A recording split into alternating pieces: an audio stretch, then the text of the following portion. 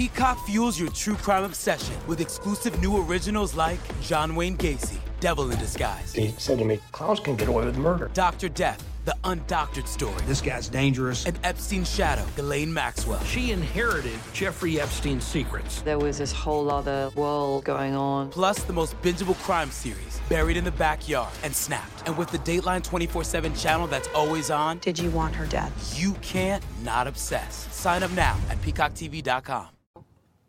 It's something we've talked about a few times on this podcast.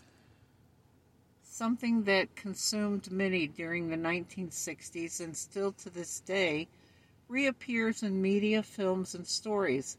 Satanic panic has been the background of many serial killer stories, cult tales, and disappearance of random people found later dead in strange ritualistic fashion. While some stories during the panic happened in smaller towns and even some rural areas, most stories during its heyday took place in larger areas. The Hillside Strangler murders in the hills. Some other stories about satanic panic, such as the Ripper Crew and Ted Bundy, have been mentioned on this podcast and can be found in previous episodes for those curious. However, this story, unlike those, wasn't committed by one lone killer. It soon came to light 2 men were responsible for these horrible and gruesome crimes.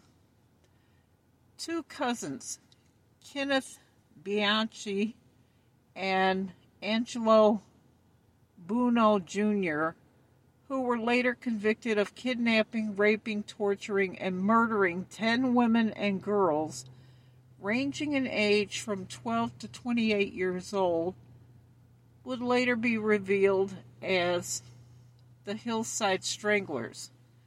The murders began suddenly with the death of 3 sex workers who were found strangled to death and their bodies dumped naked in the hillside northeast of Los Angeles between October and early November of 1977.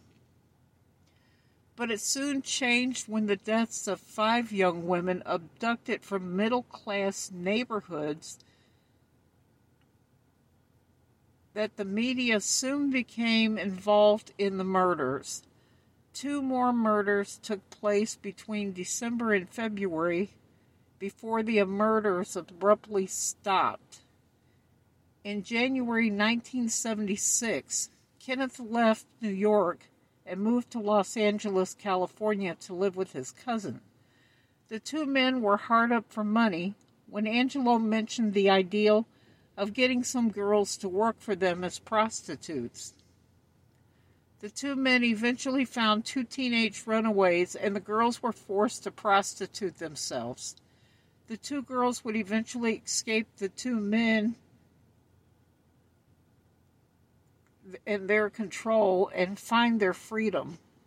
The 2 men, with their income gone, soon kidnapped another girl and purchased a would-be list of names of men looking for sex.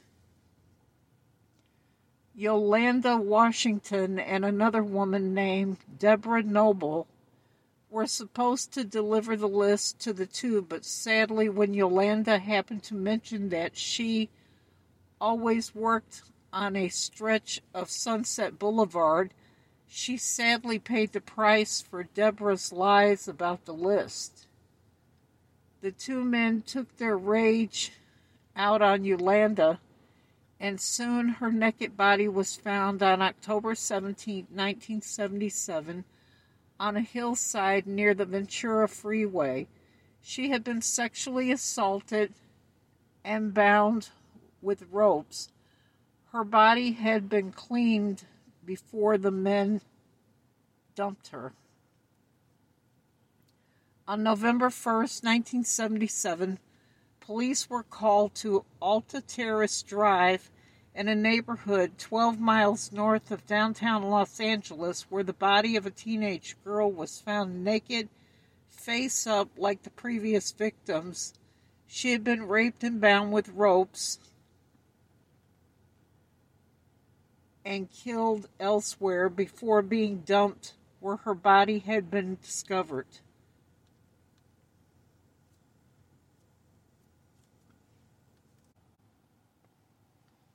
In 5 short days, on November 6, 1977, the nude body of a woman was discovered near the Chevy Chase Country Club in Glendale. But unlike the other women, she bore 5-point neck, wrist, and ankle marks.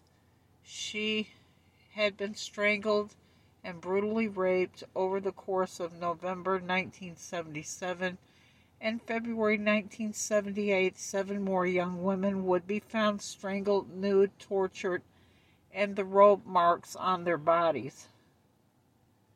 In January 1979, another investigation police charged the 2 men with the crimes. However, Kenneth had fled to Washington, where he was soon arrested for raping and murdering 2 women he had lured to a home for a house-sitting job. Once one trail began, Kenneth hoped an insanity plea would get him leniency, but court psychologists soon found out he was faking, so he turned on his cousin and agreed to plead guilty and testify against Angelo in exchange for leniency. As of this episode, Kenneth Bianch is currently serving a life sentence in the Washington State Penitentiary, and Angelo Buono died of a heart attack on September 21, 2002, while serving a life sentence. During 1980, Kenneth, while in prison, began a relationship with a woman named Veronica Compton. During his trial, she testified for the defense, believing he was innocent.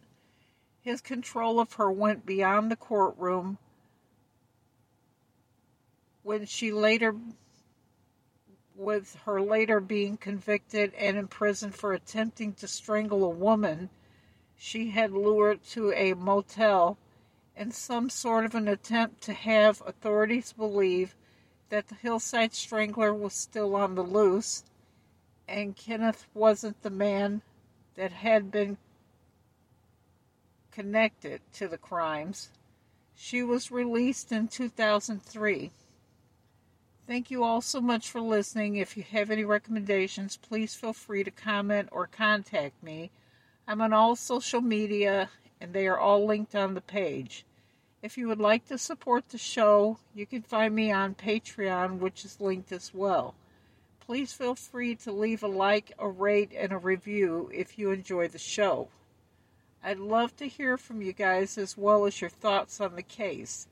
Please be respectful to the parties involved, and until next time, take care.